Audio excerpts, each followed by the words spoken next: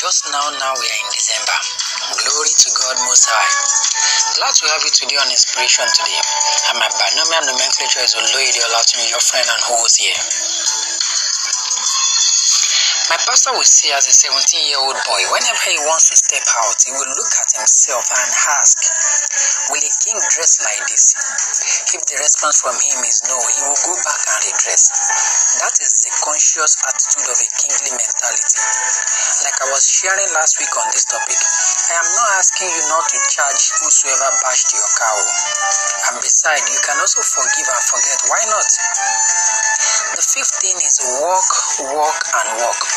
You walk your way to become a king in this or that. You can't be a king in bass guitar playing without work. I have a cousin who used to be a bassist before abandoning it for higher assignment. And I can tell you how he works in rehearsal. You will have to do mental work and physical work. Study to gain knowledge in that field.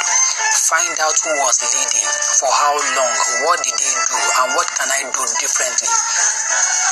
Go and ask Ronaldo or Messi. You will study and buy catalogs as a fashion designer. It is not about wearing t-shirt with caption I am a king, with tattered jeans and slippers up and down the street without work. The sixth thing is reduce pleasure. Don't love pleasure too much. You know you hardly see kings in parties. They either bring the party to their palace or they seldom attend one. Though many things have changed now because of some hungry kings. I am not saying it is wrong for a king to attend functions, but it has limits.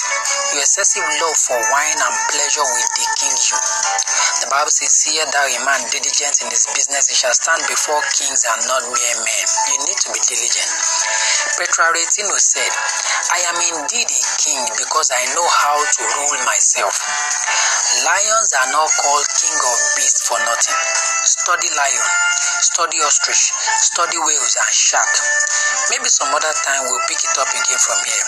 From my royal palace here, it is bye for now.